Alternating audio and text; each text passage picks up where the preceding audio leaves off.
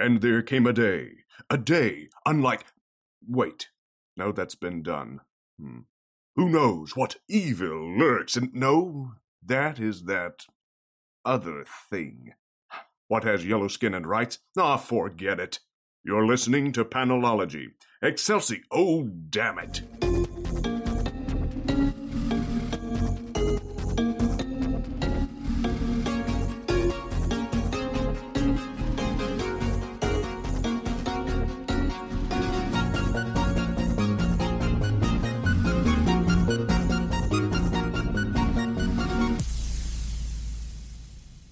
Welcome to episode 268 of Panelology. I'm Alex. And I am Brian. How you doing this week, Brian? You know what? I can't complain about this week. Good. I got a lot completed this week, which felt really, really good. So, yeah.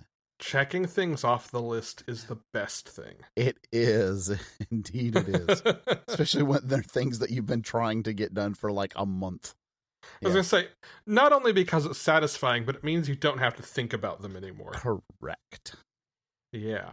I am in a similar position. I got the show that I am production managing into rehearsal, which is the stage at which, like, the mad rush to help find crew and get it cast and all of that is over for me. Mm-hmm. And it's just managerial now. And then I started training the director and production manager on the next show on kind of like new processes that the theater is building out as it reemerges from the sleepy times of pandemic, let's say. And got some good news about my next professional gig. So, yeah. All around a good week for me too. I like it. You know what else I did this week, Brian? Did you read comics? I did read comics, and we're going to talk about them. Yeah. Yes. We should do. Great minds think alike. And then there's us, and we do too sometimes. Yeah. And blind hogs occasionally find a truffle. That one doesn't really make sense if you think about it, because that's a function of smell, not eyesight. Yes, exactly. Anyway, Save Yourself, #1. Written by Bones Leopard, with art by Kelly Matthews and Nicole Matthews, and letters by Jim Campbell. Boom has done it again. They have. Holy cow. I love it. Yeah, so I gotta say, I opened the first page and it starts out with these like super like pixelated 8-bit graphics. Mm-hmm. Like you can't hardly read anything. I'm like, okay, surely this is not the art style for this. Yeah. I mean, like not for the whole thing. It makes sense for what it's being. Yeah. There are too many colors for it to be an Atari 2600, but it's almost at that level. It is that pixelated and blocky. Yeah, it absolutely. And then you turn the page and the colors are like those super beautifully saturated Boom colors that are just like, oh. Yeah. I love them. Yeah. And it doesn't end there. I loved everything about this book. Yeah, well, and even that first page, I really like the video game intro as a way to give in a page the backstory of this world, because it's an unskippable intro scene that tells you about the trio, yes. The trio, yes. The lovely trio. The lovely trio, yes. Yeah, that was very clever. It's like, nope, you got to have it. It's unskippable. Apparently for the comic also, yes. Yeah, and then we get our main character Gigi, who is just fantastic. She is wonderful. So we find out kind of later in the story that something has happened to one of her brothers, and as a result of that, she has essentially isolated herself. And her other brother is attempting to bring her back out into society, and yeah, by trying to trick her into speed dating. Yeah, like I would have done a murder. There's the you could just be like a normal person, invite me to these things. Yeah, but then when you wouldn't come. Okay, that's true. But also, what does that tell you? Exactly. And I will, let's be honest though, all of us have been in the situation where somebody has talked us into or convinced us to do something that we thought we didn't want to do, and then we really enjoyed ourselves. So sometimes it's, you got to take the good and the bad with that, I guess. Sure, he says 268 episodes later. Yeah. Wasn't going to say that. Wasn't going to say it on the recording, but yeah. And then, and then on her way there, she bumps into somebody. Yes, somebody that she soon will know. Somebody that she soon will know. Yeah, thank goodness it wasn't number 2. That would have been much worse. Then we get a quick introduction. I won't go through all of them. Of some of the folks in the coffee shop where her that her brother owns. Just a wonderful cast of characters. Then she kind of runs into and finds herself in the middle of a battle site of the lovely trio that everyone loves, and as part of that witnesses something that she was not supposed to. That would be one of them basically killing a human to drain them of life energy to power themselves. Yep, that's what happened. And then they were looking around for her and could not find her. So, but yeah, essentially then she ends up meeting the same person that she ran into earlier. And they are wonderful. Their name is Mia. And I love Mia. Mia is amazing. And, we just kind of get an introduction at that point of maybe a little bit of what might be going on, which is, not what everybody thinks it is. And then that's kind of the end of this issue. Yeah. It very much reads as like a queer all-ages relationship comic. Yeah. Against the backdrop of evil magical girls. Yes. With alien shark dragons.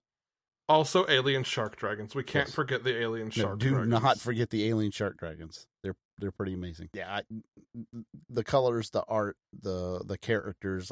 This was just another boom hit for me. Yeah. Oh, I absolutely adore the coloring in here. How about Catwoman number 32? Oh man. Every time I cannot remember his name. Who is the guy that's hunting her? Father Valley. Father Valley. Every time he shows up, I just cringe. The trick for remembering his name? What's that? You just have to think of Jean-Paul Valley. Ah, there you go. Okay. Yeah. There you go. That makes sense. Surely there's no connection there. No, of course not. We're definitely not going to read about that in 2 weeks in the Catwoman annual. And this is essentially him and some other people who are after Selina, questioning, using their different methods, questioning different people from Selina's past or that are involved with Selina. And each of these people that are being questioned tell a story about, who is the real Selina? What is the story of Selina? And they each kind of give a different take on, a story of hers.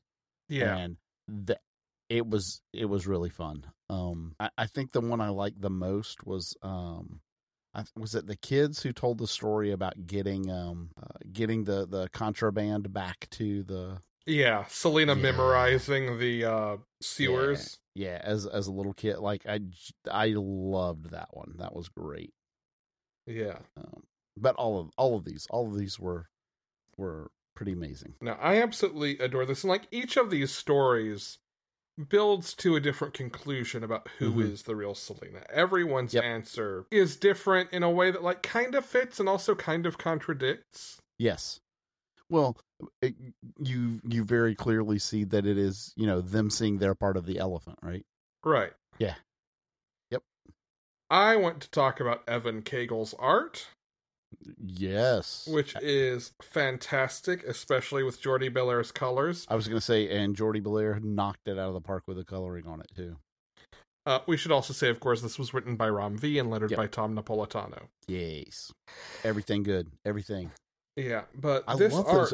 You know what? I'm gonna call out the letterer here, because those kind of lavender boxes with the white text, super easy to read, super easy on the eyes. Loved it. Yes, absolutely. I don't know how to say enough good about this art, though. Like, Mm-mm. Rom V tweeted Monday or so of last week that, like, he was so excited for this issue to come out because Evan Cagle was going to be everybody's new favorite artist. And you know what? This is a very strong case in favor of that. There's one page where Selina is essentially standing there pointing a gun at like a mafia boss. Mm-hmm. And there's like an inset page that has this close-up of this mask that she's wearing. Yes.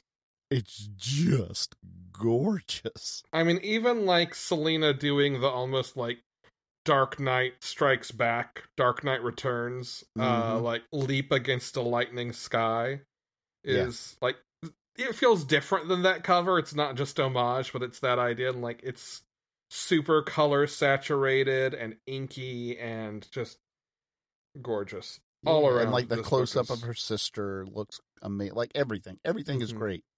I love all of it.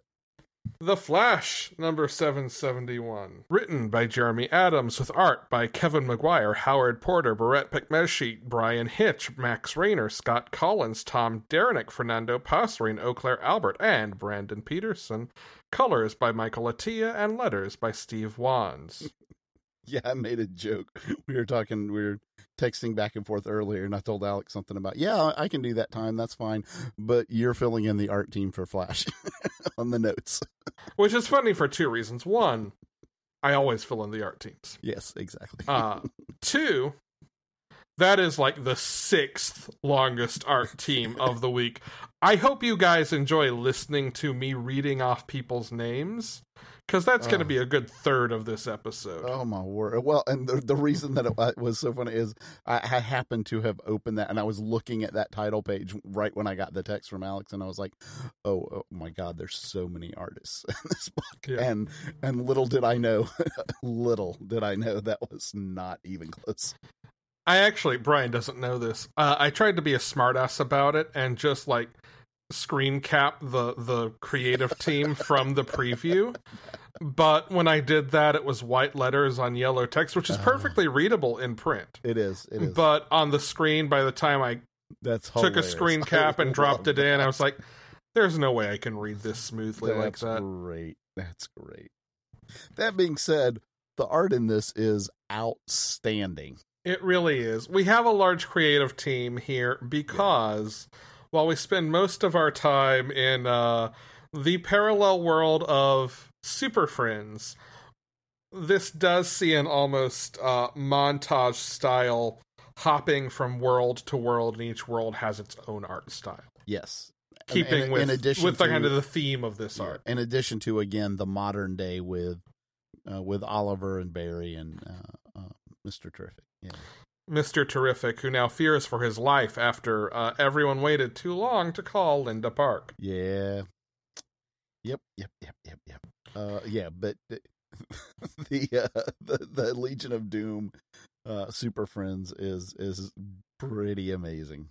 It's fantastic. I love especially the part where Wally kind of turns everybody back on Lex. Yeah. When Lex kind of tries to get them to turn on Wally, he's like, Lex doesn't trust any of you, right? He's probably got secret files on all of you. Well, what I love is it's exactly the thing, the Batman thing, right? Uh-huh. Yes, oh, yeah. Exactly. It's Tower of Babel, 100%. Yep. Yeah. That. So he's like, you probably got files on everybody. He's like, no. And Cheetah's like, you do, don't you? And I can smell if you're lying. He's like, you can't smell. That's not one of your powers to smell if people are lying. How do you know that? Because it's not in your file. Oh. It's wonderful. And somehow, despite half of this issue taking place in Super Friends, that's not even the highlight of this issue. No. Which is Wally's dinner with Irie. Yeah. So Wally jumps forward into Jai's body, and Irie's. What I love is clearly they had set this up because they didn't know. Well, I guess they did know which body, because turns out that Wally tells them this story all the time, right? But still, Irie is like, yeah, you jumped into Jai's body, which, by the way, thank goodness. Yeah. Yeah. Yeah, she's heard this story so many times that she, like, knows this is going to happen and knows exactly what she has time to tell Wally and what he needs to hear. And what she should and shouldn't say, yes. Yeah. He wants to know about their lives and their families, and she's like, yeah, I probably should have taken off the ring. Well, tell me about Jai. Is Jai seeing anyone? Well, let's just say you don't like her. Oh, I think I've met her already. Oh no, that's not the one that she says that she says he doesn't really like her husband. Oh, I thought, okay. Yeah, no, the one she's like, yeah, Jai's dating this girl. She's kind of a time traveler, and I think you've worked together before. That's right. It's like, oh, I think I just met her. Yeah, it's Gold Beetle. Yeah, it's 100%. Yes, and I love it. I love it. I am super curious who Irie marries, though.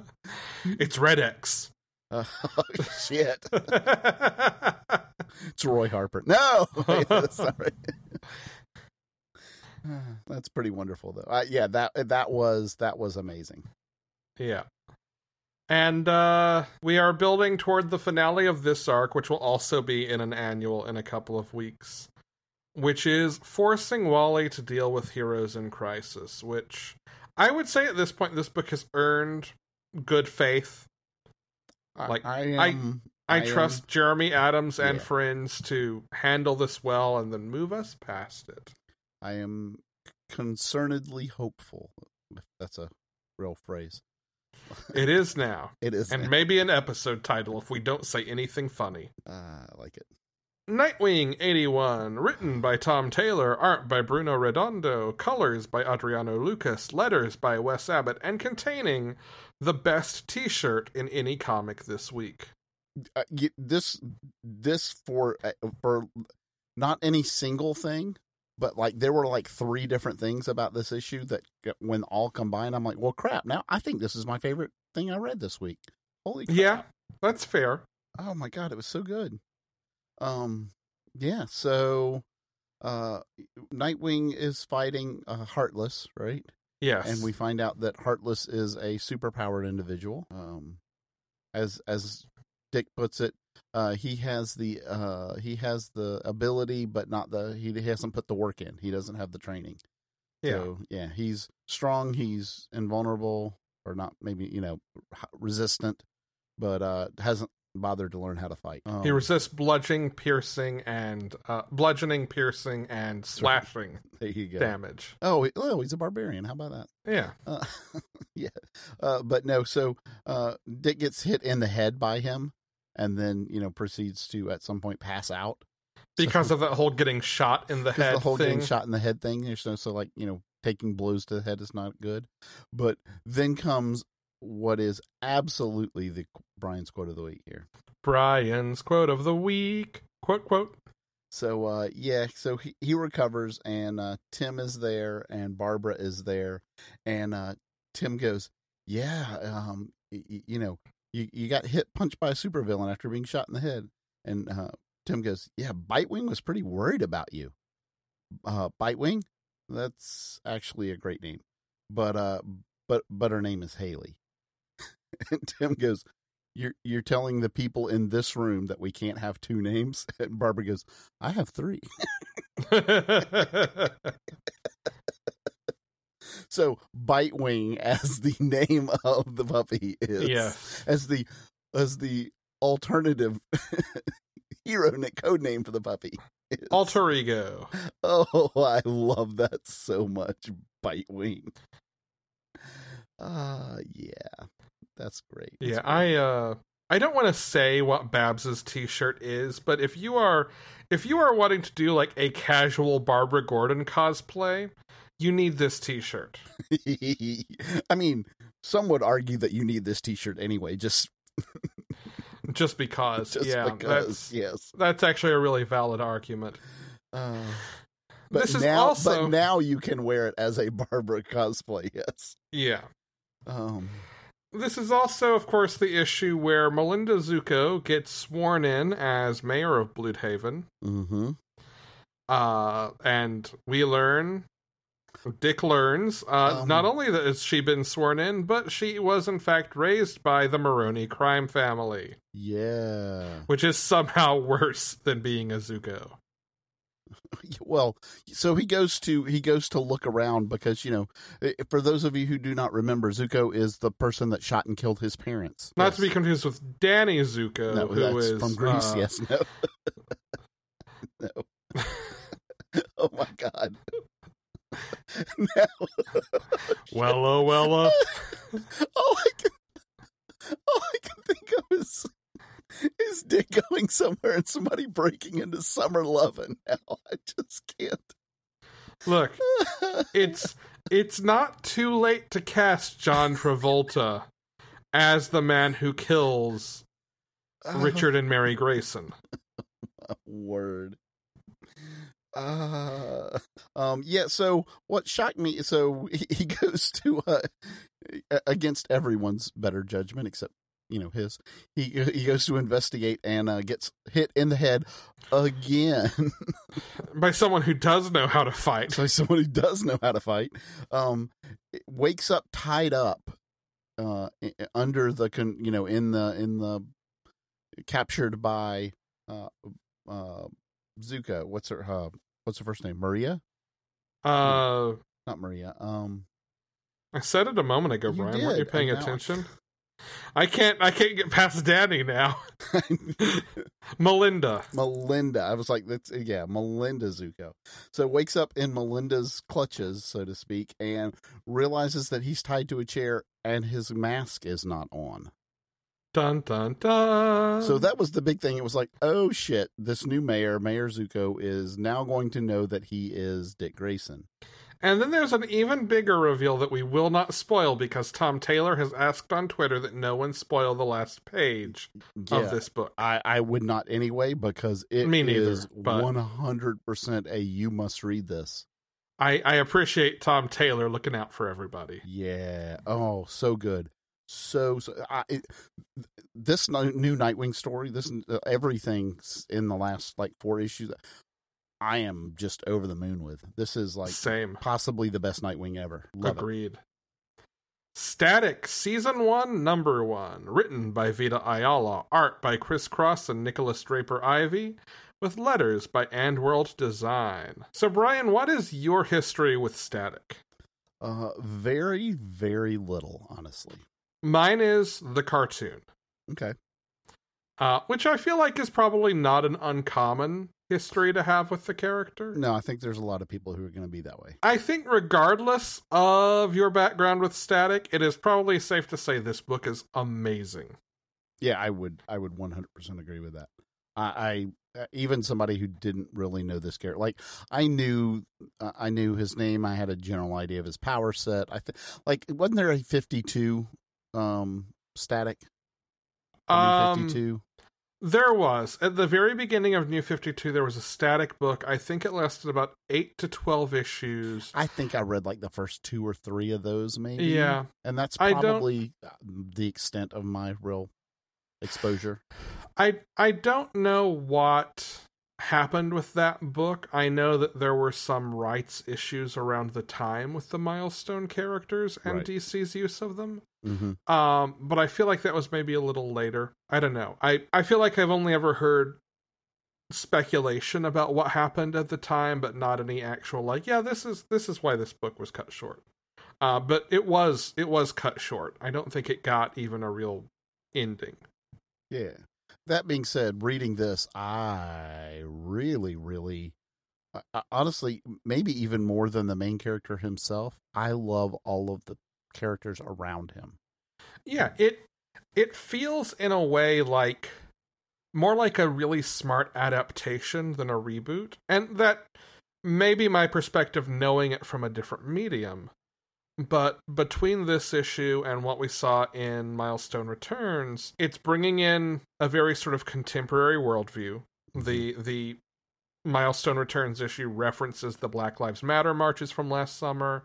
That's now where Virgil gets his powers as a result of the police using an untested gas to try to break up the crowd. But it's a version of Virgil who, like, is conscious of his anger and who is trying very hard, like, to keep himself in check, who's, like, trained in martial arts with his dad and has, it seems like, a really good relationship with his family, but who's kind of struggling to keep it together and just having a harder time now because of what he's been through, both the events of that day and also having these powers that the first thing he does with is lose control of and almost kill someone at school. So I can point to different things in this that made me that called to mind other books. Like, for instance, there's some things that very clearly, and like part of that is like dealing with his powers that kind of reminded me a bit of like Black Lightning, right? Mm-hmm. There is the family aspect that kind of makes me think of Kamala Khan. Yeah. A bit. And then there's like the friends at school and the whole school thing that makes me kind of think of Miles Morales a bit. Well, and I think like the reason in part those characters come to mind is I think one of the things that worked so well about the cartoon is how fleshed out that supporting cast is. Right. And it's clear that that's a priority here from reading it. It's clear that that's been a priority for Nicholas Draper Ivey, like building out character designs and tweeting about his influences and like different actors or characters who each character is kind of loosely modeled on combinations of. Yep. It's so well designed and it feels so lived in. Yeah, and what I was going to say, though, is I don't want that to sound like I'm saying I think it's derivative of any of those, because it takes aspects of those or like the ideas about those, but it is absolutely its own thing, and certainly the way it combines them is its own thing. Well, it works in the same way those books work. It does. Those titles are a good touchstone in that way, because one of the things that is a struggle with newer characters, and in the grand scheme of things, while Milestone's been around 30 years, there have been large stretches of time where these characters haven't had books and haven't been in the spotlight. And I think to some degree it's true that, like, as characters with smaller histories, with smaller bodies of content behind them, you don't usually see supporting casts built out this well this quickly. Miles does it well. Miss Marvel does it well. This does it well. And I think that part of the reason those books work as points of comparison is because there are tools that the creators behind those have used that are the same tools that this creative team uses to immediately make the world feel like it has stakes. I mean, the first issue ends with what I would call personal tragedy, right? Something that is no fault of Virgil's, but that he will feel responsible for. Yes. And that will change things for his family. And like building those stakes requires that kind of supporting cast, I think, for the reader to buy in. Yeah, right. Like if you don't feel like he has a strong connection with his parents and his sister, then when this tragedy happens, you're not going to feel it the same way, right? Yeah. And like we see his relationship to them in flashbacks before he got his powers versus after. We see, I think it's really smart, we see his two best friends in high school only in the context that they're kind of scared of him now, and he knows it, and he's trying to avoid that, so he's pushing them away a little bit so he doesn't have to face that. It's from a place of genuine worry. Yes. And concern, but like they're worried that he'll do something that he can't come back from, whether he means to or not. I think one of them said essentially, we're not afraid of you, we're afraid for you. Yeah. Exactly. Yeah. But he sees that fear as fear of him. Yeah, he does. Because in a way, like that's what this book is about, is he's afraid of himself. He is having to come to terms with that. Well, he talks several times about how it feels like it's just inside him trying to work its way out and burst its way out, and he doesn't know how long he can control it. Yeah. Yeah. So I loved it. Loved it very, very much. I love the art in this too. Yes. I know I've been banging the Nicholas Draper Ivey drum. So Chris Cross did breakdowns and Nicholas Draper Ivey did finishes and colors. So the finished art is very much Draper Ivey. And I've been following him on Twitter and looking at his sort of work in progress pages and character designs, and just I feel like this guy is going to be everywhere. I soon. can easily see why he would be. Yeah, this is amazing. And there's I will give credits to like the layouts and the story too. Oh yeah, And absolutely. just because like there's one where there's like it's like, you know, before this event, right? And it's got the family at dinner, and there's these inset panels where they have this conversation, and then you turn to the next 2-page spread, and it's essentially that exact same layout now, and like how their dinner is. But just that contrast of those 2 pages and the color different, like everything about that's just very cool. Yeah. And this is not going to be the first or last time we say this, but Vita Ayala is one of the best writers in comics. Yeah. And they knock it out of the park here. Like, No doubt. I love it. I am excited for more, and I hope everybody reads this so that we get more than 6 issues, so that we get a static season 2. I will also note, if you are a DC Universe Infinite subscriber, this book is already available on there. So if you have that subscription, you can read it. I actually read it on Tuesday. I go to the comic shop on Wednesdays. I read it on Tuesday because that was the day it came out, and I had that subscription, and then got my physical copy the next day. All right. But it is there, so don't sleep on it if you have access to that.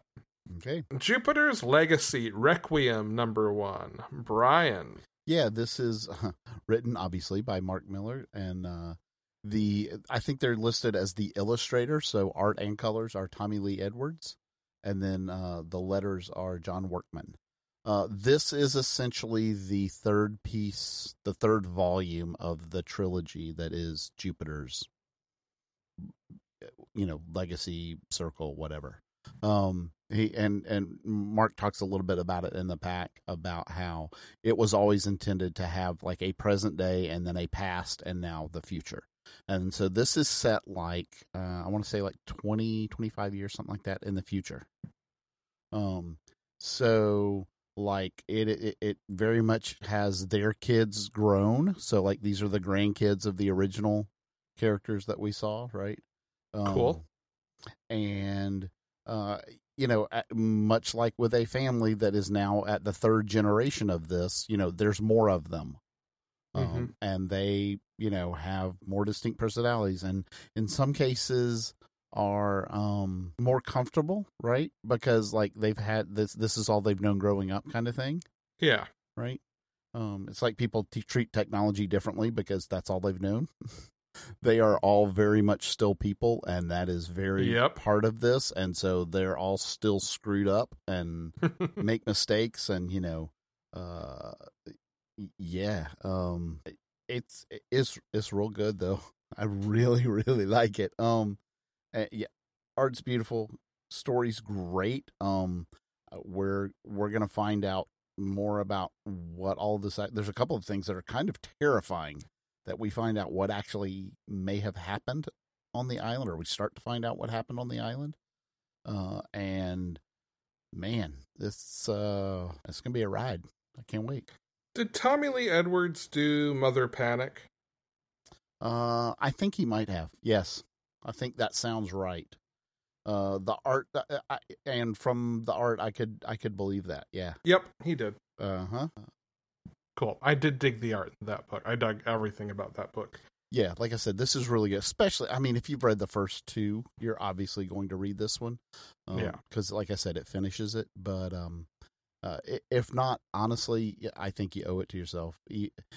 And if you have only seen the Netflix show, just know that you should still read the comics, Jupiter's Legacy and Jupiter's Circle. Cool. So, yeah. Demon Days, Mariko #1. Story and art by Peach Momoko. English adaptation and dialogue by Zach Davison. And letters by Ariana Marr. Brian made the comment as we were prepping that when this comes out in a collection, he's going to have to buy it as like a coffee table display, I think were your exact words. Yes. And let me say, Marvel, if you are listening, the largest format you are happy to publish this in will be sufficient. Thank you. Indeed. Give us one of those Treasury editions. I'll be here for it. Give us just one of the oversized hardcovers. I'll be here for that. So Peach Momoko has done a lot of covers recently. Mm-hmm. And there's a lot of artists who, like, what they do takes time. The way they draw, right, takes time. They're very clearly one of those. So a lot of those tend to gravitate toward covers as cover artists, right? Art Germ's another one that comes to mind. Yeah. The fact that she is doing this entire book is just my jaw just drops every time I open this book. Yeah, I mean, and that's the thing, right? Like, artists who work in that level of detail, comic pages take time, and if you can get cover rates to work at that level of detail, absolutely go for it. But I love seeing artists who mostly get their work through covers getting even a miniseries. I feel like a miniseries is perfect, right? Oh, because it's a specific amount, it's controlled, and they can do the whole thing toe to tip. Isn't this coming out like every other month even? Yes. Yeah. So, I mean, even like that, giving them more time for each individual issue. But like, I think it's very, very special. And yeah, I mean, it shows, because this, again, I could just open this and just stare at it. Yeah. It's like that time Mark Brooks did the interiors for a Han Solo book, and George Lucas just bought all the pages to the first issue. First 2 issues, maybe the whole series. I don't know. I know at least the first issue or two. Now, and let's not forget though, the story's real cool. It is. Yeah. Well, I like we're at a totally different point in time. What we saw in the first issue is now legend. It's lore. It's a world forgotten, and like that makes the structure of this make sense. That these are all just kind of one shots. As opposed to a series. Like, it feels fleeting and ephemeral in that way that myth is. Exactly. The adapter, Zach Davison, was tweeting this week about what his role in the process is, and I think it's maybe worth talking about that a little bit, too. He's not translating, per se. He gets the art, and he gets the notes in Japanese from Peach Momoko, and actually then generates the dialogue and script based on that, and works with her from her notes to come up with the English script. So he's a little more involved than just translating, right? He is essentially co-writing for the English. Right, like almost rewriting for English, which is a very different process. Yeah. Yeah, and I think that's very, very cool. What happens in this one? Who is Mariko? We find out that she is actually the child of an Oni, and there is another Oni who wants her killed, essentially, to take her life force, and so she begins to claim her inheritance. She finds out that both her grandmother, who tried to, I guess you could say hide this from her, but really just not like from I don't want you to ever find this out, but more like I want you to have as normal a life as possible. Yeah, well, and it was like her grandmother found her in the woods with her dead mother's body. Yeah. So it was definitely like this is traumatic and I want you to have a normal life. I don't want you to have to deal with this until you're ready. Exactly. In a very valid way. That, and then the fact that her essentially her nanny for this entire time has been Black Widow. Yes. Yeah. Yes. Which we got that tease at the end of the last issue, right? The hourglass hair clip. But we get to see her a little bit in action in this one, and it's pretty great. Yeah. Yeah. I feel like the present of this issue is more or less where we'll spend at least the next issue of this, right? The next issue feels like a pretty direct follow-up. I think so. I feel like the cover we saw, there was a tease of like, was that supposed to be like a Spider-Gwen analog? The kind of white hood and pink detail? I think so, and there's clearly a Mystique in there, right? Maybe a Sabretooth analog of some sort. Yeah. So bringing back some of those X-Men threads as well. Mm-hmm. Gorgeous. Absolutely gorgeous. Please buy this. Please, I mean, you owe it to yourself to buy this book. Heroes Reborn, number 7. Main feature is The World of No Return, written by Jason Aaron, art by Aaron Cooter, colors by Dean White, and letters by Corey Pettit. The squadron has a meeting. Yeah, they do. They are meeting to discuss what are these Avengers everybody is talking about. Yeah, so we've had each of our individual issues where we've focused on a character. So this is now the whole team coming together, and they have all either had run-ins with something or have heard rumors of this thing called the Avengers, and yeah, they're trying to figure out A, what it is, B, what they're going to do about it. Yeah. And I like the way this issue is structured because it is going back to all the teases we have seen in the first 6 and giving us the sort of very Batman investigation of what all these pieces mean and how these breadcrumbs flow together and ultimately lead them to Wakanda's doorstep. Mm-hmm. And this is, of course, the last issue of Heroes Reborn, but as I think we kind of expected, Heroes Return next week is really the last issue of this story. It is, yeah, very clearly. It is not, the story is not done in this. Yeah. So don't let the name throw you. You definitely want to pick that one up next week. Do you want to talk about The President's Best Friend? Holy crap. Written by Jason Aaron, pencils by Ed McGuinness, inks by Mark Morales, colors by Matthew Wilson, and letters by Corey Pettit. As a side note, a book with both Dean White and Matthew Wilson coloring, yes please, thank you. Mm-hmm. Well, let's just say Vice President Thunderbolt Ross and White House Press Secretary J. Jonah Jameson have a bad day. They needed this like they needed a hole in the head. Well, guess they did need one of those because yeeks. I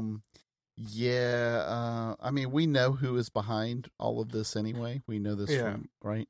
I actually revisited some of Aaron's Avengers run over the last couple of days. Mm-hmm.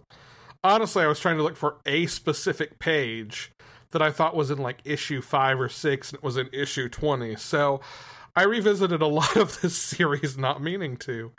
But we've seen, I think we saw this character back in issue 18 for the first time.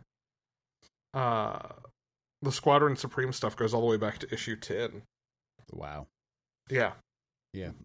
But it's essentially Mephisto's Hellhound. Yep. Yeah.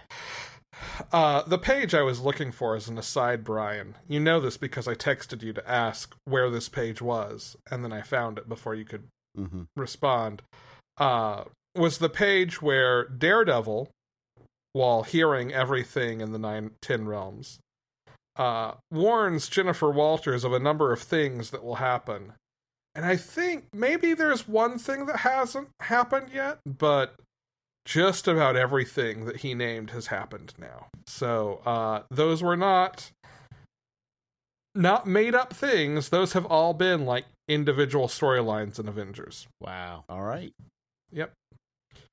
We also have Heroes Reborn, Weapon X, and Final Flight One Shot. Written by Ed Brisson, art by Roland Boschi, colors by Chris O'Halloran, and letters by Corey Pettit. So we get kind of the where this story takes off from as a 2-page spread in the Heroes Reborn number 7. Yeah, and I like that this is basically Death of Superman, right? Sure. The timeline, that's the right timing for it. Mm-hmm. I kind of wish we had a little more view of the world while Hyperion was dead. Yeah, because it does kind of skip over that. But in general, I dug this as a parallel to that. But holy cow, do they capture the horrible sadness and tragedy that is always Alpha Flight? Yeah, for real. Oh my word. It is. The other thing, just in case you're wondering about if this is a Death of Superman parallel, Hyperion is killed by Wolverine, right? And actually, I would say probably more Weapon X than Wolverine. Yeah. And, he's got like these kind of spikes, metal spikes sticking out of his shoulders and body. And and the title of the book is Weapon X and Correct. Final Flight. Yeah. But these are both not good just indicators. That, but I'm saying specifically the spikes are very reminiscent to think of Doomsday. Yeah. Yeah. Oh, yeah. Right. Yep. They're like the nuts and bolts that Wolverine has when he claws out of the tank. Exactly. Yeah. But yeah, so, the very, very Alpha Flight betrayal and tragedy, and it doesn't end well, and all of that. Yeah. I also like the little nod to Old Man Logan of Canada is now the wasteland. Mm-hmm. Because American imperialism, they followed through with that whole 54-40 or fight thing, as it turns out. Yeah. And next week, we will have a full Heroes Reborn wrap-up. We're going to do this a little differently. We've teased this. Yeah. But barring any last-minute changes, we will be joined by Case Aiken, who is one of the hosts of Men of Steel on Certain Point of View, our podcast network that we are a member of as well. And he has way more knowledge of Heroes Reborn than we do, so we thought it would be fun to get him to come on and talk with us about the event as a whole, as well as, why use the title, right? What's the relationship to previous Heroes Reborn? So I'm excited for that. We've got that scheduled, and actually I've had that in the hopper for longer than this book has been coming out. And I should have, and I'm going to count on Alex to post it somewhere, my my table of how characters and stories and teams and all of that relate to DC analogs. Yes. Yeah. Coming soon on Panelology. There you go. We also had Venom number 35, or depending on how you're counting, 200, come out this week. This was written by Donny Cates with Philip Kennedy Johnson, with pencils by Ryan Stegman, Kev Walker, Danilo S. Ruth, Ron Lim, Guy Villanova, Gerardo Sandoval, and Mark Bagley, with inks by J.P. Meyer, Jay Leaston, Kev Walker, Danilo S. Ruth, Scott Hanna, Guy Villanova, Geraldo Sandoval, Victor Nava, and John Dell. Colors by Frank Martin, Chris O'Halloran, Jim Campbell, Matt Milla, Alex Sinclair, Chris Sotomayor, and Richard Eisenhoff. And letters by Clayton Cowles. Wow. Kind of feel sad for old Clayton Cowles, like he had to do all those letters himself. I mean, you know what? 80 pages is 80 pages, and that money will spend. I guess so. It just cracks me up that, everybody else has, 14 members, and it's like, oh, I'm letters by Clayton Cowles. Yeah. And Peggy. Exactly. It's great. So, I feel like we haven't talked a ton about Venom lately, although that may just be, it's been a minute since 34 came out. But this is the last issue of Cates' run. I also think this sets up the Extreme Carnage event that Philip Kennedy Johnson is going to be writing, which, if that is the case, apparently will feature Flash Thompson, who I am always a fan of in Venom Land. But overall, this is not your, we're going to have a big milestone issue and tell 20-25 pages of story and then just do backups, which is fun. Don't get me wrong. I love anthology storytelling. But this is actually 80 pages of what is going on, what is the future for Eddie and Venom and Dylan. And one of the things we see is Eddie settle into godhood. Eddie is basically omnipresent across the universe. Anywhere there is a symbiote, except his, he can basically remote pilot it. He is connected to all of them. He can control them if they let him. He does let them let him. He does not wrest control from them. But he can see through their eyes. He can fight all these cosmic horrors simultaneously. And it has aged him into an old man. Mm-hmm. And it's very much about him finding his place and finding peace in his place. More than I think you typically see in comic books, it feels like the end of a book for Eddie. Sure, yes, there are plenty of ways in the future that Eddie Brock could return as Venom in a more traditional capacity. But this doesn't put the toys back in the box. And this sets up a new status quo for Venom that I think we will see carry forward into what Al Ewing and Ram V are going to be doing. Starting, I think, in September is when that run begins. Mm-hmm. And I'm really actually excited to see what goes on. I think it will be a good, fresh starting point for kind of this corner of the Marvel Universe in a way that I don't think it's ever had before. Well, you know what? And I don't think this is just, I'm going to step back for a minute. I don't think it's just Venom. I think DC and Marvel both have been far more willing in the last year, 2 years, to, even if they put characters kind of back in a box, it's a different box. Yeah. Like, well, they're not being afraid to make what seem like long-lasting, in some cases, permanent changes. Right. And I guess I should call spoilers at this point, because I think I can give some context to the big change here. And I'd like to talk about it, but I do think if you plan to read this, skip this. Like, jump forward. I'm vamping a little bit so you've got time to grab your phone or whatever and jump forward to the next section. But jump forward. There's a new host in the Venom symbiote, and it's Dylan, which means that now we're going to have a younger kid Venom ostensibly out in space, because that's what the cover to the new Venom #1 is. And while he can communicate back and forth with Eddie, presumably, the classic Venom symbiote isn't in the hive anymore. He's not connected. So there's a very much, I think, a passing of the torch in this that feels like, I don't think in the 10 years I've been reading comics that there has been what has felt like a long-term, this character could wear this costume from now on now, like Wally West to Barry Allen. Mm-hmm. Which admittedly is a rare thing, right? Like, there are very few characters who get a title and get to hold it indefinitely. You have some Flashes and some Green Lanterns, and that's more or less the limit of it. I guess Robins, but yeah. Yeah, in a way, in a fashion. I was going to say that's a little different. But not Batman's. No, right, yeah, no. And we have more than one Spider-Man now, which I love Miles. So, like, maybe that's the closest thing in that time. I mean, Miles was, I think, even a little before I started reading. But this, I don't know, this could be, like, a big sea change for Venom in, I think, a really exciting way. It also teases that the threads that were set up with the Maker in this run feel like they will become, in the next maybe even couple of years, it may be a slow burn, but will become like a big event level thing that has to be dealt with.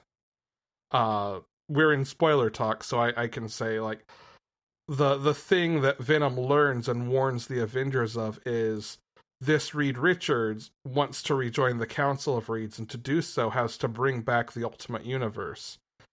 And his plan is to do it by taking over the 616 universe and going to war with the whole universe. Good Lord. Yeah. So there are some implications of this book, but I'm really excited to see where they go. Like, it's a really strong last issue, but it's a last issue that makes me excited for what comes next. All right. Now we turn our attention to Krakoa. Wow, this next one's a huge book. One might say it is, I don't know, giant-sized? Does that feel big enough, Brian? No, it doesn't. I would say, like, planet-sized. This is a book a Galactus could devour. There you go. This is Planet Size X-Men #1, written by Jerry Duggan, with art by Pepe Larraz, colors by Marte Gracia, letters by Clayton Cowles, and design by Tom Muller. Hey, shout out Tom Muller for your big red circle. Yeah. Oh, yeah. Chestnut checkers. Chestnut checkers. I love it. Yeah, it turns out when you have, when you figured out how to, chain mutant powers together, and you have people like say Magneto and all of these incredibly powerful, you can do some pretty amazing things with that. One might say you can move mountains, or increase the density of a planet's core enough to the point that it would be able to sustain an atmosphere. Mm-hmm. Like say maybe the planet formerly known as Mars. Yeah. Yes. Just maybe. Just maybe. Mars is now Planet Arakko. Yeah.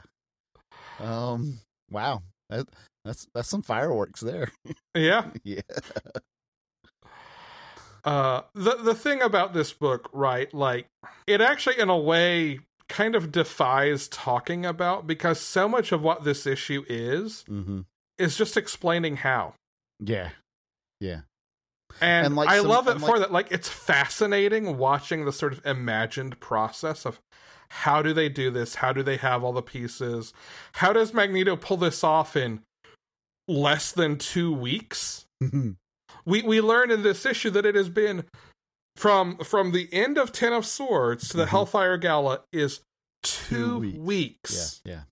And like there's a couple of like little flashback scenes where like there's one where Steve calls out Scott, right? And they go meet, and Steve is, Captain America's like, your landmass has more than doubled in size, and now we're reading this huge population, and what's going on?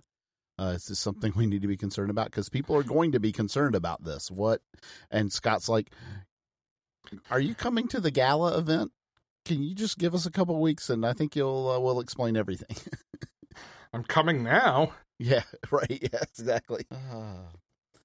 But yeah, I guess TLDR, the Arakko part of Krakoa Arakko was teleported. Okara. Huh? The combined landmass is called Okara. Correct. But it was Arakko that was, it wasn't Krakoa was still on Earth, yeah. The Arakko part of Okara goes to Mars. There you go. Krakoa remains on Earth. There you go. As they put it in the issue, and this is my favorite line, Alex's quote of the week. Quote. They're an archipelago across the stars. There you go. Which is like, I love like a good poetic turn of phrase that's also literal. Like, that makes me happy. Yeah. So they have taken this entire, so which we know that Arakko was larger than the Krakoan piece, right? Yes. And it has now been teleported to Mars and is the starting point of a whole new planet that is the planet Arakko. Yes. Now it is described as Krakoa paying its debt to Arakko for helping in Ten of Swords. Yes. Helping everyone survive and make it through. And we should probably point out it's not just the planet Arakko, but it has also established itself as the mediation point for all intergalactic summits, and declared itself the capital of the solar system. Yes, I was getting there. Okay. It is basically, if you are on what is, let's call it, mutant UN territory,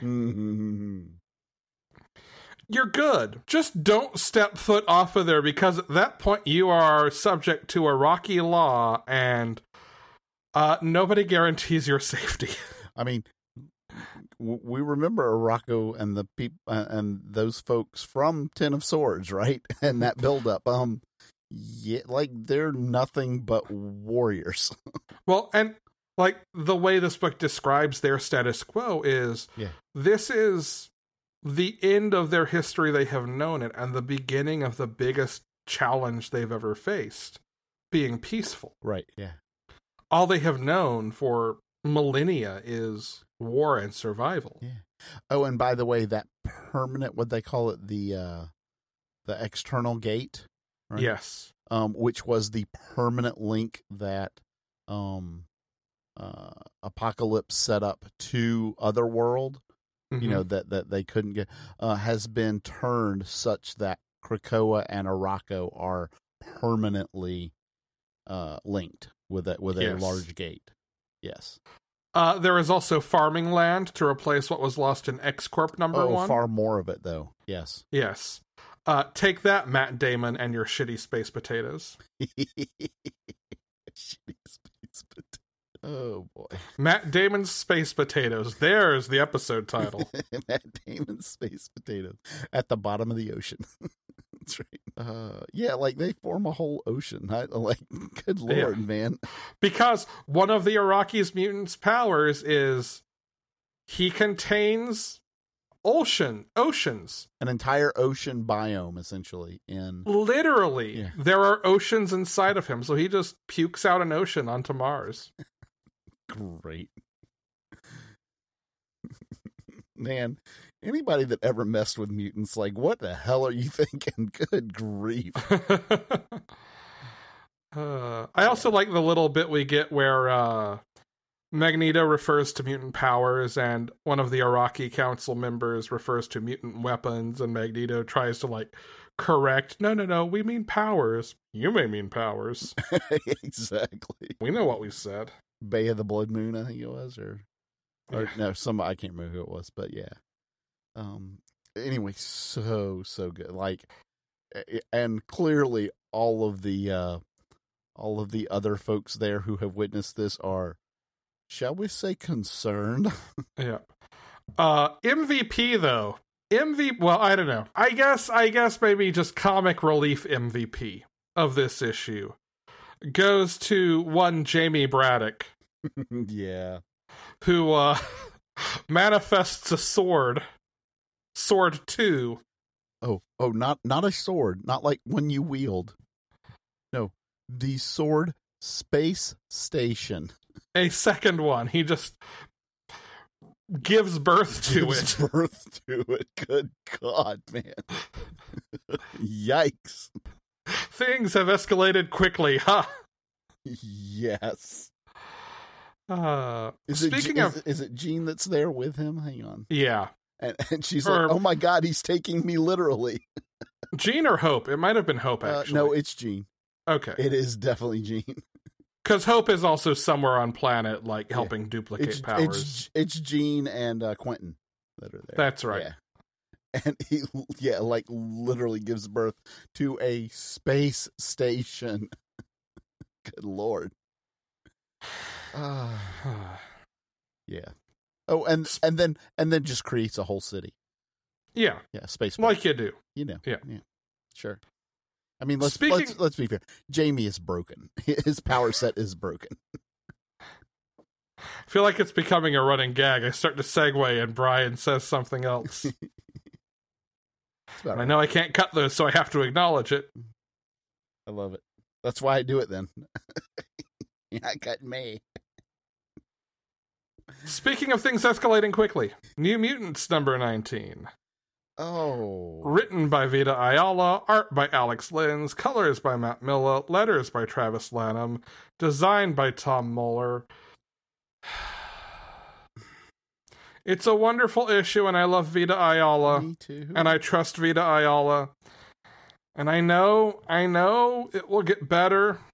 But Vita Ayala has broken my goddamn heart. Yeah, pretty much. What the hell? Okay, I will say the group chat text page was pretty amazing. I mean, everything in this issue was amazing. I love it so much. It also broke my heart. Yeah, the whole Warlock thing was great. We learned that the Warlock thing was actually spectacular. I love Warpath. Warpath is so good. No joke, right? I feel like every issue we talk about how he's just fantastic. How do I love that character so much now?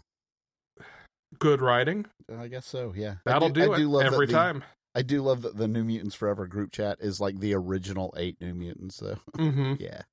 -1 at the end of it.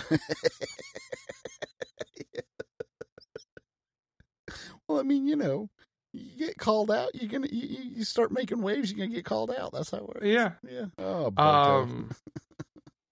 Roberto. Roberto. Yeah. I guess we kind of get our answer at least to whether or not Shadow King thinks he's doing the right thing. I mean, he definitely thinks he is. But I would argue that based on some actions that appear to have happened, that I'm not on board with that thinking process. No. My dude, you done a bad. Somebody certainly has. And hey, I am not above the idea that we're being led to think that it's him and it's really somebody else. That's true. So, that's certainly possible. But this is not okay. What happens is, let's be very, very clear about this. This is not an okay thing to put in this comic book. No. I don't want to spoil it. I will say, like, okay, it is something that has been seeded. It's something that I at least have expected. I think you have too, because we've had so much discussion of, let's say, what would happen if this happened to this character, and that's the terrifying part of it. It's also going to make one of the new X-Men roster members, I don't want to say a wild card in that book, but it's definitely going to give them some other things on their motivation. Plate. Extra? Yeah. Yeah. And then can we just say how amazingly Jean deals with the artist in this? I wanted everyone to punch that dude in the face. Just the fucking worst. But oh my god, she just eviscerates him though. Yes. Oh my god. I love Magic's reaction too. Just do you want to come teach lessons in Limbo? Yes. Like, essentially, yeah, no. Nobody cares. You're not important enough for it to matter. Damn. Yeah. Ouch. Such a good book. So good. And then finally we have X-Corp #2, written by Tini Howard, art by Alberto Foce, colors by Sonny Go, letters by Clayton Cowles, and designed by Tom Muller. We're building a board, whether we want to or not. Oh boy. Yeah. Wow. I mean, I'm so torn because in some ways it makes perfect sense for this person to become a board member. In other ways, it terrifies me. Oh, absolutely. I mean, the last time we saw this character, he was pulling a 2-man con with Mr. Sinister? Yeah, and Arcade, right? But Arcade was one of the ones getting conned. It was Sinister and Mastermind pulling the con. Yeah. Yeah. Yeah. I love that Jamie goes undercover as himself. Yes. Oh my, that's genius. It's so good. It's so good. Like, what better way to go undercover than, like, provide doppelgangers of yourself to do everything logistically and then just swap uniforms with them. So that, yeah, yes, it's so good. Oh, and then we get Fenris, who is always awful. They're the worst. Yeah. I do love Monet shutting them down, though. Of course. Like, it is always fine to beat up Nazis.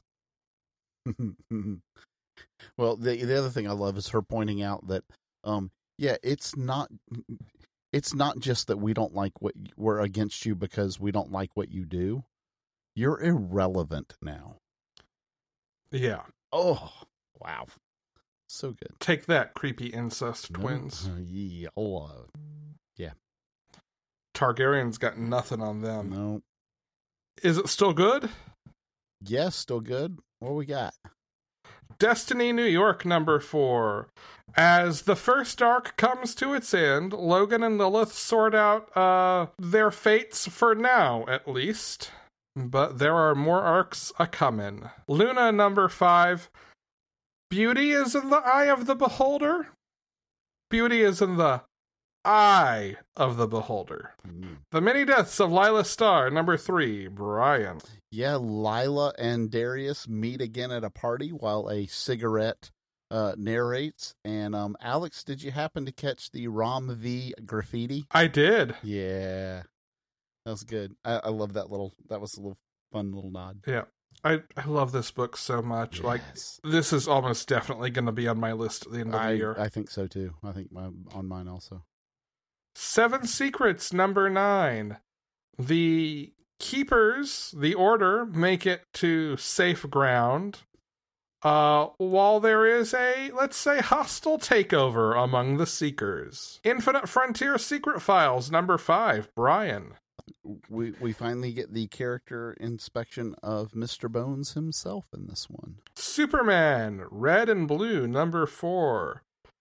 You guys know the drill. I will point out a couple of highlights. We had a Mitsit Spitlick story in which Superman visits the fifth dimension to irritate Mixie, written by Mark Waid with art by Audrey Mock, colors by Jordi Belair, and letters by Dave Sharp. A Francis Manapul written, drawn, colored story called Prospect of Tomorrow, with letters by Dave Sharp. Anytime there is Francis Manapul art, it is worth it just to stare at. Try not to drool on it, though. That's bad for paper. The last story of the issue is called #Saved by Superman, written by Rich Doak, art and colors by Joe Quinones, and letters by Dave Sharp. I love the premise of this, which feels like something Superman would have to deal with if he lived in our world. While trying to film a dumb video, an Instagram influencer falls off the Daily Planet and Superman saves him, thus spawning the Saved by Superman challenge. Oh my god. Like, triples Superman's workload because people keep, like, throwing themselves off buildings to see if he'll save them. And of course he does, because Superman. Oh my god. That is... Right? That is the most horribly real thing. Yeah. The Silver Coin #3. Ed Brisson joins the team for this issue. We learn that the coin might be trying to make its way home. Stillwater #8, we learn the secret history of the town's sheriff. Captain America Annual #1, this is the second part of Infinite Destinies. Cap and Black Widow try to track down Overtime and answer the question, is he unlucky or a black hat? Fantastic Four #33. Hey, Brian. Hmm? You know, it's a really bad idea to do, like, I don't know, a few nights before Dr. Doom's wedding. A bachelor party? No. Sleeping with his fiancée. Oh, shit. Want to guess which member of the Fantastic Four did that? Gee, Johnny? Yup. Duh. Who is his fiancée? Is it the spear wielder? Yep, Victorious. There you go, yep. Okay. The Mighty Valkyries, #3. With Loki's help, Carnilla weaves her children's and Jane's fates together, while Runa realizes that she needs to make her way back to Earth to help Jane out. Miles Morales Spider-Man #27. Miles tries to head off the clones before they ruin his life even more. And finally, Resident #10. Pax makes his way home to find, well, everything on fire. This is the series wrap-up. If you are a fan of Sweet Tooth, especially if you like the comic itself, I would check this out. If this does well in trade, we could maybe get more of it. But it's got that kind of, like, post-apocalyptic good dad and kids dealing with, like, just kind of the brutality of existing. It's definitely more the tone of the comic than the TV show, Sweet Tooth. Okay. But I dug it. Cannot recommend it enough. It's a great book. This week's books. It is once again a heavy week. Nature is healing. Good Luck, number 1 of 5. Written by Matthew Ehrman, art and colors by Stefano Simeone, and letters by Mike Fiorentino. Matthew Ehrman, you may recognize from Witchblood, from Vault, which we are loving right now. Mm-hmm. To the point that I actually forgot to remind myself what Good Luck is about. I just remember being very excited for it at solicitations and throwing it on my pull list. I want to say it's like luck is like a quantifiable something that can like be exchanged or used up or something like that. That sounds right. I am pulling up that solicitation now because I am a monster and bad at my job sometimes. You know. What if luck was quantifiable and something everyone was born with? That's right. And then there are the people who are born without any luck. And this is about them. I knew there was one more piece there. Yep. Very excited for that. We have Checkmate, number 1 of 6, the long simmering Brian Michael Bendis, Alex Maleev miniseries. Yeah. Dave Stewart colors, not sure who letters. This is slightly reimagined, given everything that has happened with, continuity rebooting-ish. Debooting? Was that a deboot? Can we coin the term deboot? Deboot, I love it. Continuity debooted, and now everything's happened again. So this is slightly reimagined, but this is about Oliver Queen funding a secret organization to head off Leviathan. Yep.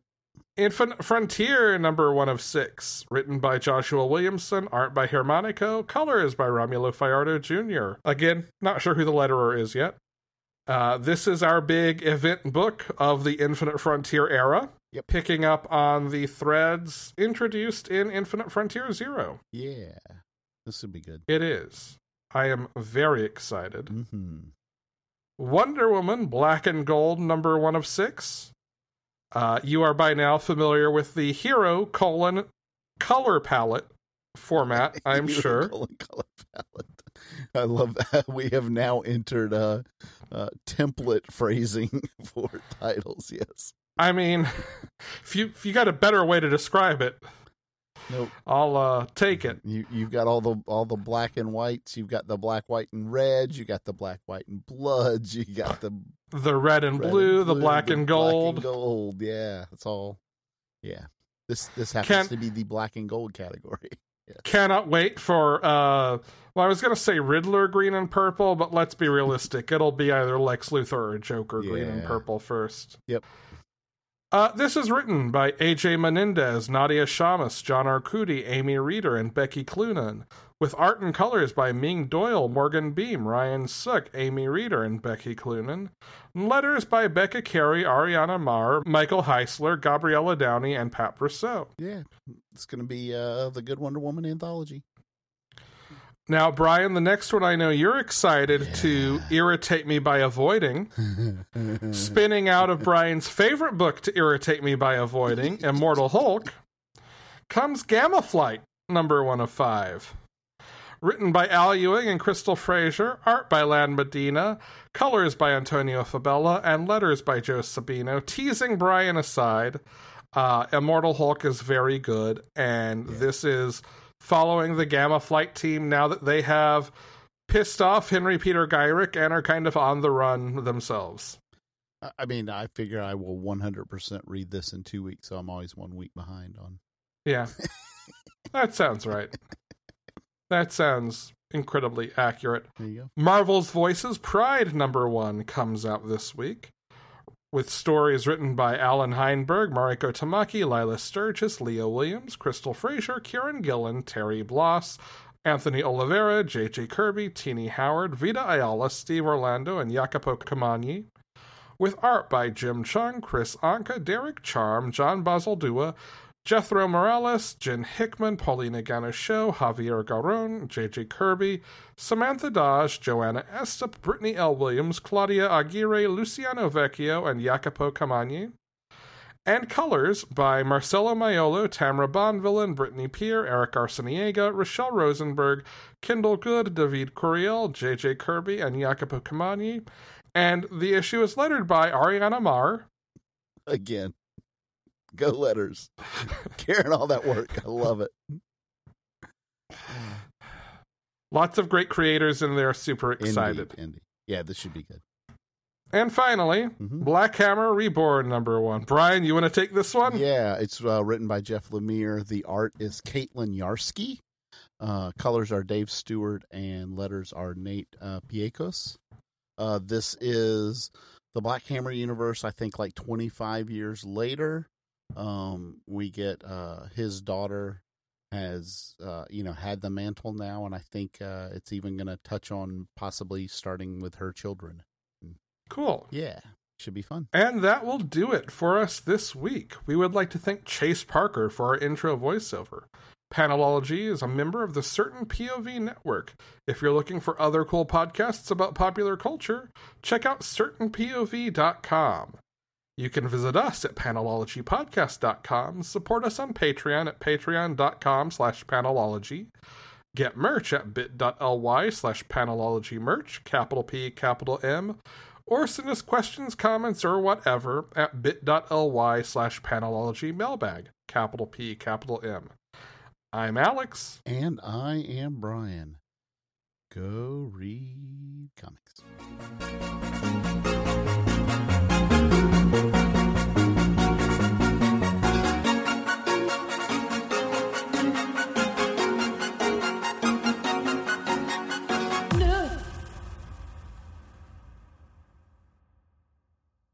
CPOV. CertainPOV.com.